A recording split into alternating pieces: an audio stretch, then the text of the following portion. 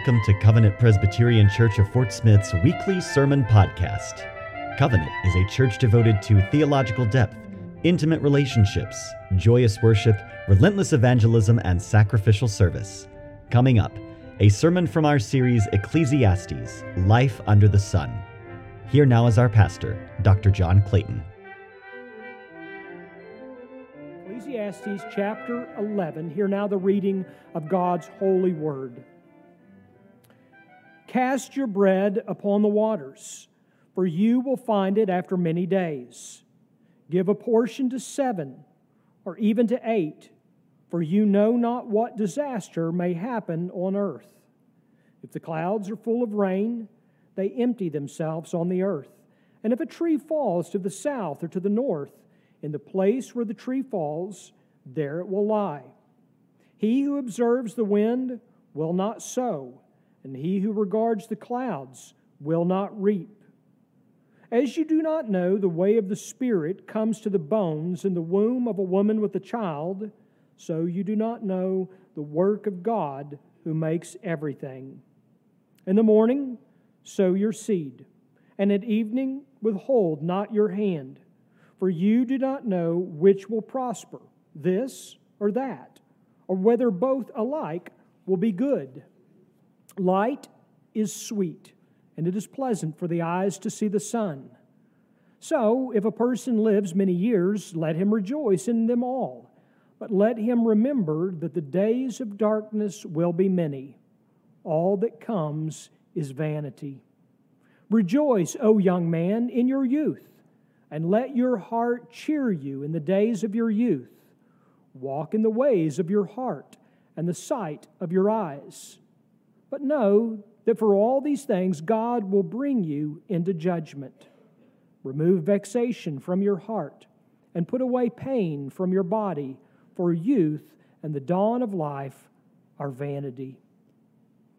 The grass withers, the flower fades, but the word of our God will stand forever. Let's go to Him in prayer. Almighty gracious Father, since our whole salvation depends on our true understanding of your holy word, grant that our hearts, freed from worldly affairs, may hear and understand your holy word with all diligence and faith, so that we may rightly discern your gracious will, cherish it, and live by it with all earnestness to your praise and honor, through Jesus Christ our Lord. Amen. Parts of this are a familiar text, aren't they? Cast your bread upon the water, Solomon says, for you will find it after many days. Casting a fly upon trout waters, I get. Bread, not so much. It sounds like silly advice for a soggy meal, doesn't it?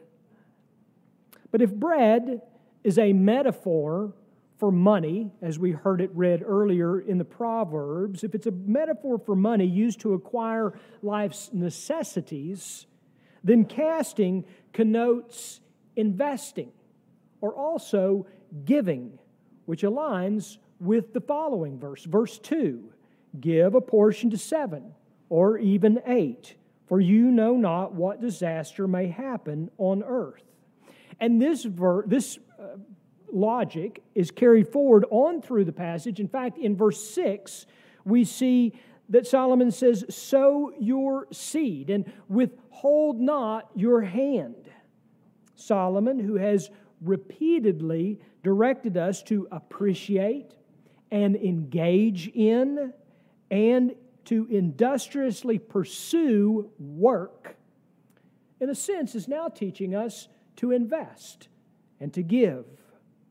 What Solomon means may be included as an admonition for diversification, bread upon the water. Some scholars say that may be a reference to money in ships, diversified for international trade, which would certainly be in keeping with Solomon's life and what we read in the Scriptures about Solomon's practice. But whether that is a reference to that or not, what we do see is the concept of distribution, distributing wisely, but also giving generously. Not just to 1 or 2 or 3, but Solomon points to that perfect number of 7, but it could be more than that, to 8 as well.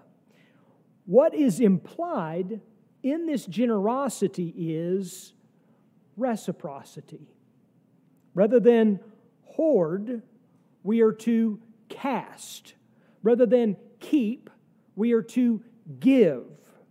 That which we cast is given, and it's not loss. In fact, paradoxically, it's gain. Just as, think about this, just as investing requires wise consideration on the front end and patience through the term, giving is a kind of investing. Investing in others, providing a return on investment in the providence of God. This is the way giving works. In fact, Jesus is very clear about this. Jesus says, give, an imperative I might add, give, and it will be given to you. Good measure, pressed down, shaken together, running over, will be put into your lap. For with the measure you use, it will be measured back to you. Now, in our logic, that sounds counterintuitive, especially to anyone who has not embraced giving or who has not developed the discipline of giving. But the giver, the one who consistently gives, knows by experience what Jesus has said here and what Solomon is saying as well. In other words, in terms of God's provision, it makes no sense for us not to give. Think about that.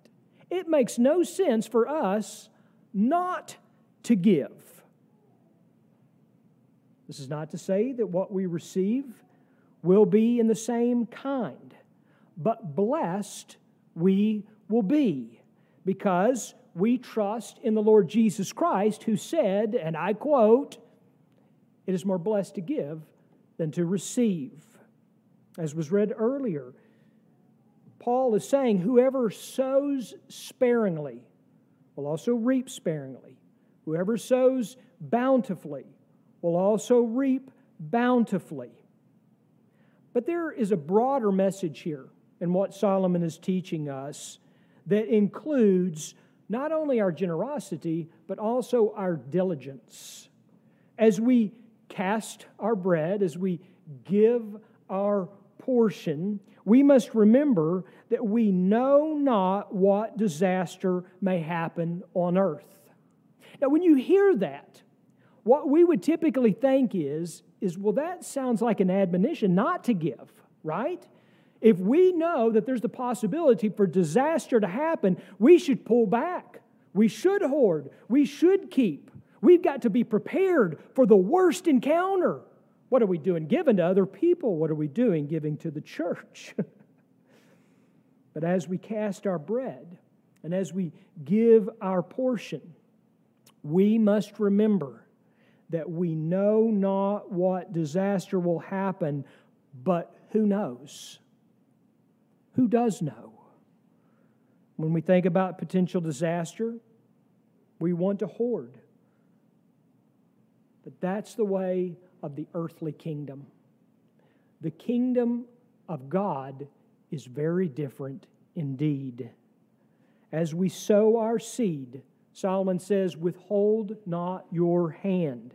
We must remember that we do not know which will prosper, this or that, or whether both alike will be good. Who's to say if you hoard, using the parable that Jesus gave in the New Testament, that you hoard and you put it in your barn and you build a bigger barn to prepare for the end times? Who's to say that that barn won't burn? As we sow our seed and withhold not our hand, we must remember we do not know which will prosper. We don't, but God does. This means that giving generously and this is so contrary to the way our flesh would lead us, that giving is not based on our abundance, and it's not based on certainty, which is so contrary, right? Because what we would think is, well, you know, when I get enough, then I'm going to start giving. I had a friend once upon a time in the early years of this church, he'd say, you know, when my business gets better and when this happens and this happens, I'm just going to give to the church. And I thought, that's great, I can't wait. He never gave. Because we wait and we wait and we wait and it never comes, so to speak, because giving is not based on abundance, nor is it based on certainty. Giving instead implies trust in the giver of all good things. He's the one who gives. We trust Him. That's why we give. And so trusting God in giving then is godly. Think with me about this. As our Heavenly Father has demonstrated to us, so also we give. It's a verse that we all know. For God so loved the world that He gave His only Son, that whoever believes in Him should not perish but have eternal life. Our God is a giving God. And even the faith, think about this. The essence of Christianity is faith in Jesus Christ. And who does that faith come from? Do you just conjure it up? You wake up today, I just decided to follow Jesus today. No, you didn't. Ephesians says it very clearly. For by grace you have been saved through faith. And it's not your own doing. It is the gift of God, not a result of works, so that no one may boast. The very thing that we need most in our Christian faith, that too God gives. In fact, God has given us, as Peter said to the church, everything we need for a godly life. I'm just going to pause that and let that just sink in for just a minute. How many of us as Christians say, you know, yes, John, I want to live a faithful Christian life. I want to live a godly life. And Peter said, you got it all. You're lacking nothing. Nothing. God has given you everything that you need for a godly life through our knowledge of Him who called us by His own glory and goodness. And as recipients of God's riches bestowed upon us, we also give. We give because God has given, and we give for His glory. Now, again, as I said, some would argue that they'll give once life gets settled, once there is greater certainty in their circumstances. Has anyone here today, we'll just take a quick survey, has anyone here lived a life in which everything has been settled and there is no uncertainty in your life? None of us, right? It doesn't exist. So stop waiting for the perfect circumstances. And don't let life's fear of life's uncertainties pull you down. We get so weighed down by fear and worry, and then we procrastinate, and then we fall into sloth, and all of this is directed because we think that we've got to get it figured out. That we're just going to wait until things get settled and life's no longer uncertain. And here's what Jesus says. You're not even promised tomorrow. He says, do not be anxious about tomorrow, for tomorrow will be anxious for itself. Sufficient for the day is its own trouble. But what? Seek first the kingdom of God. Seek first the kingdom of God and His righteousness, and all these things will be added to you. And teaching us this, Solomon, and this is one of the things that I love about Ecclesiastes, is he points us to the natural world. And there's a section in our passage today, when I read it, you may have thought, what in the world is he talking about? The natural world, I jokingly say they're Captain Obvious statements. These are Captain Obvious statements. If the clouds are full of rain, They empty themselves on the earth. If a tree falls to the south or to the north, in the place where the tree falls, there it will lie. In essence, what's he saying there? Rain clouds produce rain. Thanks. Good. I thought this was pretty obvious. I thought we were safe here, right? Falling trees fall. Good. We're batting 1,000. Giving people give. Industrious people produce. They work. That's exactly right. We were not merely created to be consumers. You've heard me on my soapbox about this. I am so tired as an American citizen of being called a consumer. I'm a citizen of this country, and I'm a citizen of the kingdom of heaven. I'm not to be labeled a consumer. My existence does not... Okay, I better just stop there, right? There's another sermon for another day out of Proverbs. But here, what we see is that we're not merely consumers. Solomon is saying that we are doers. We work diligently. We were created to work, to keep creation. And if you are sitting around waiting for the ideal conditions, waiting for life to present you with the perfect scenario, even wallowing in your self-pity, you're like the farmer who observes the wind and will not sow. You're like the farmer who regards the clouds but will not reap. Do you know what kind of farmer that is? Who doesn't sow when it's windy? Who doesn't reap when there are clouds? What kind of farmer is that? A broke one. That's a broke farmer. One who does not work diligently, and when he doesn't work diligently, he can't give generously. And that's no way to live. That's what Solomon, through these simple Proverbs, is teaching us. That's not how we were created to live, and it's certainly not why we were redeemed to live. Look, your circumstances in life are not your creator. Your circumstances in life are not your sustainer, and they better not be your God. God breathed life into Adam. It's a beautiful picture in Genesis. And from that breath of life, there has been life ever since that day. And what started in your mother's womb resulted in your life today. And Scripture says it's a gift. A gift from God. Why He chose to create you, some of us are still wondering. No. You don't know. I don't know. I don't know why God chose to give me the gift of life. But here's what I do know. Verse 5, you do not know the work of God who makes everything. Everything. So leave the uncertainties of life to God. He doesn't need your work. He doesn't need your worry. Leave them to God. Rather, whatever your hand finds to do, do it with your might. For your chief end is to glorify God and enjoy Him forever. So, since life is uncertain, building your happiness contingently upon it, that's called foolishness, right?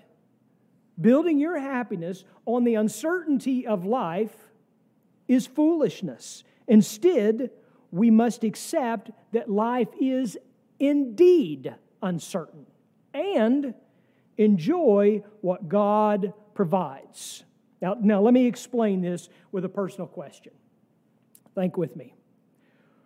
When was the last time you stopped to enjoy the beauty of a sunrise or sunset? Some of you are like, well, it was raining last night, so it wasn't yesterday, right? Come on, work with me, folks. When was the last time that you stopped and just admired the beauty of a sunrise, looked at the magnificence of a sunset? When was the last time you paused or just to simply acknowledge it's a beautiful day? When my kids were little, our oldest, John David, I don't even remember if the other kids were born yet. But he'd come in, he was just this happy kid. He'd wake up happy, and he'd come in, and I'm not sure who he learned this expression from, but he'd come in and he'd say, "It's a beautiful day." I'm like, "No, it's not. It's a rotten day, kid. Go back to bed." You know, that was typically my attitude, right? And it's a beautiful day, Dad. Oh, it is. It is a beautiful day. Have you ever experienced extended periods of time without sunlight? If you have, when you see sun, what's it like? Oh, wow. I took it for granted. I took the sunlight for granted. Solomon says this, and this is one of the most beautiful verses in Ecclesiastes. Light is sweet, and it is pleasant for the eyes to see the sun.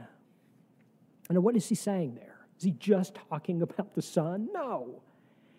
He's teaching us to enjoy the amazing blessing of God's common grace. And through it, to let our hearts meditate on the beauty of life and the grace God gives to live it day by day, which incidentally is indicative of the sunlight, isn't it? Morning and evening, morning and evening, morning. Amazing how consistent that is, isn't it? Because, as we say, life is short. Or as Solomon says, and he's saying essentially the same thing, life is vanity.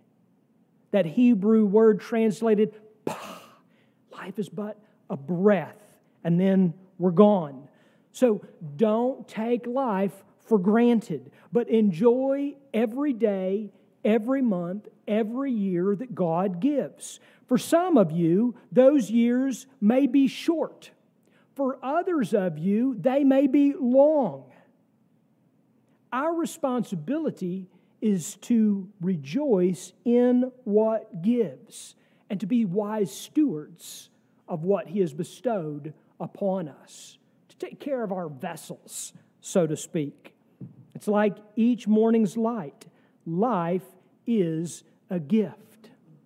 Now, to be clear, if I sound like Pollyanna at this point, this doesn't mean that life is easy. It doesn't mean that life is free of difficulty. As the aged among us would remind us, with many years comes, as Solomon puts it, some dark days. Some days can even seem like an endless night.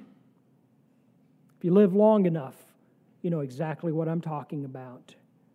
The question isn't whether there will be dark days in this life or not. The question is, how will we live those dark days? That's what Solomon is challenging us to consider. And in doing that, what we need to be careful of is somehow putting some sort of optimistic spin on it. I mean, think about it this way, soberly with me. Will tomorrow be better than today? Will it? How do you know? Do you know? There's no guarantee that the future will be better than the past or the present. There is no guarantee. Amidst difficulty, our tendency is to romanticize yesterday, to take today for granted and hope for better tomorrow. Right? And we're all guilty of this. Benjamin Shaw says, but to think that way, to live that way, is to live in a fantasy world. Let me give you an example to make this sober point. James Stockdale was one of the highest-ranking naval officers during the Vietnam War. And he was a prisoner of war for 7 years, during which he was repeatedly tortured, and he was given no reason to believe that he would get out alive. But he did. When he was interviewed years later, Stockdale was asked this, so who didn't make it out? To which Stockdale responded, oh, that's easy. the optimists. The questioner was taken aback. What do you mean? Here's what he said. He said, they were the ones who said, we're going to be out by Christmas. And Christmas would come and Christmas would go. And they'd say, we're going to be out by Easter. And Easter would come and Easter would go. And then Thanksgiving. And then it would be Christmas again. And they died of a broken heart. As if paraphrasing Solomon, James Stockdale said this: you must never confuse faith that you will prevail in the end, which you can never afford to lose, with the discipline to confront the most brutal facts of your current reality, whatever they may be. And I'm going to read that again, because when I read it for the first time, it punched me in the face. So I want you to get punched in the face. Welcome to Covenant Presbyterian Church. You must never confuse faith that you will prevail in the end, which you can never afford to lose, with the discipline to confront the most brutal facts of your current reality, whatever they may be. James Stockdale was not a pessimist, but he did understand that in this life under the sun, we must embrace the reality of our situation without losing hope in God's provision. We want to treat it like it's either or. And what Stockdale is doing is he's sobering us to the reality to say, no, it's not. You can look soberly at where you are and simultaneously have hope in God's provision. For our hope is not circumstantial. He's resurrected and ascended. As the Apostle Paul wrote to the Colossians, if you have been raised with Christ, seek the things that are above, where Christ is, seated at the right hand of God. Set your minds on things that are above, not on the things of the earth. For you have died, and your life is hidden with Christ in God. As the Apostle Paul in Romans teaches us, rejoice in hope, be patient in affliction, be constant in prayer. 3 imperatives worth remembering. We may delight in the sunlight, even in the darkness. And this is wisdom. This is wisdom for all ages, no matter how old you are, what your age is, but it is especially wise for those who are prone to the captivity of their emotions. Whenever I hear someone say to me that they feel that they must just do something, or that they just have a feeling about it, it gives me pause. Not because feelings are bad, but because feelings are fickle, yours and mine. And therefore, because they're fickle, they're untrustworthy.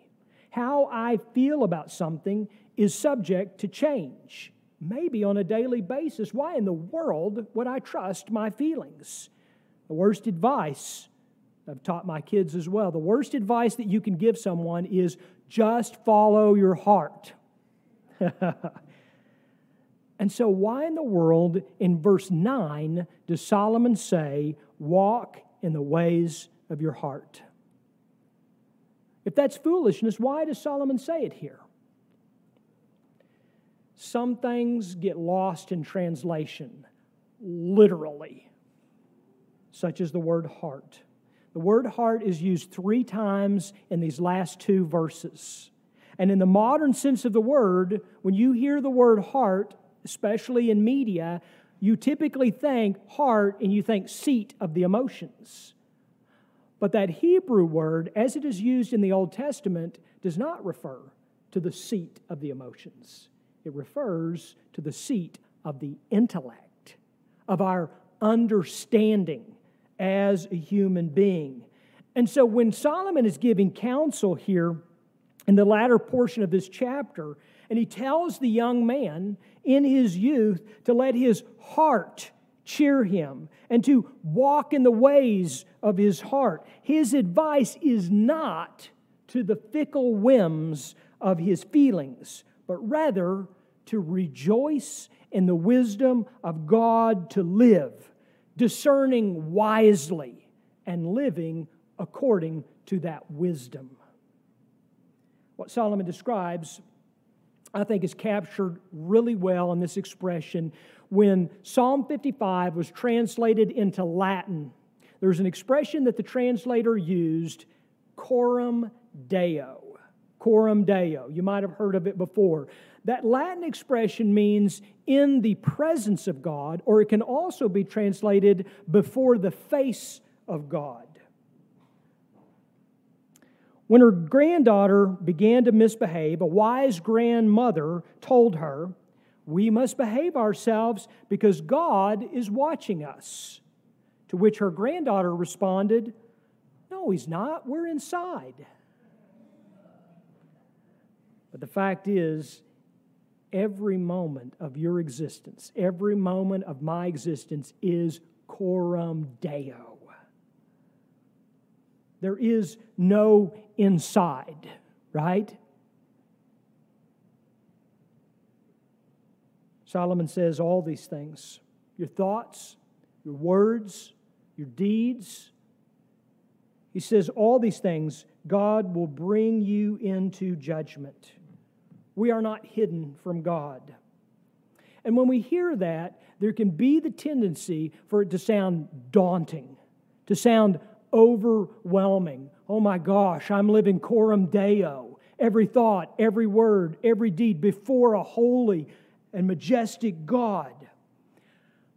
But those words should not be daunting. To the Christian, they should be liberating. Consider that by God's grace, through faith in Christ, you stand not in your own righteousness, but the righteousness of Christ. Consider that all who are in Christ have been given the guarantee of His Spirit. We are in the presence of God indeed. Consider that those whom He foreknew, He also predestined to be conformed to the image of His Son, in order that He might be the firstborn among many brothers. Consider that those whom He predestined, He also called. Those whom He called, He also justified. Those whom He justified, He also glorified. And so, brothers and sisters in Christ, hear me loud and clear, as Solomon has delivered this sobering account to us. Remove the weight of your worry and cast off the cares of sin. Yeah, give generously, work diligently, walk wisely, trust willingly, and embrace the life God has given you with its sunrises and dark nights. For the light of our life is the light of the world, and in Him is no darkness at all. Let's pray. Our gracious God in heaven, we do thank You for Your word. And as You have revealed the wisdom of Your word to us, we find in ourselves an attitude that is prone to hoard, that is prone to sloth, that is prone to folly, that is prone to worry and a lack of trust. Oh God, let us hear truly the beauty of the gospel of Jesus Christ, and that it is in Him and Him alone that You have redeemed us as Your people, and it is in Him and Him alone that we are able to live for Your glory and to enjoy You forever. We pray this in His name. Amen.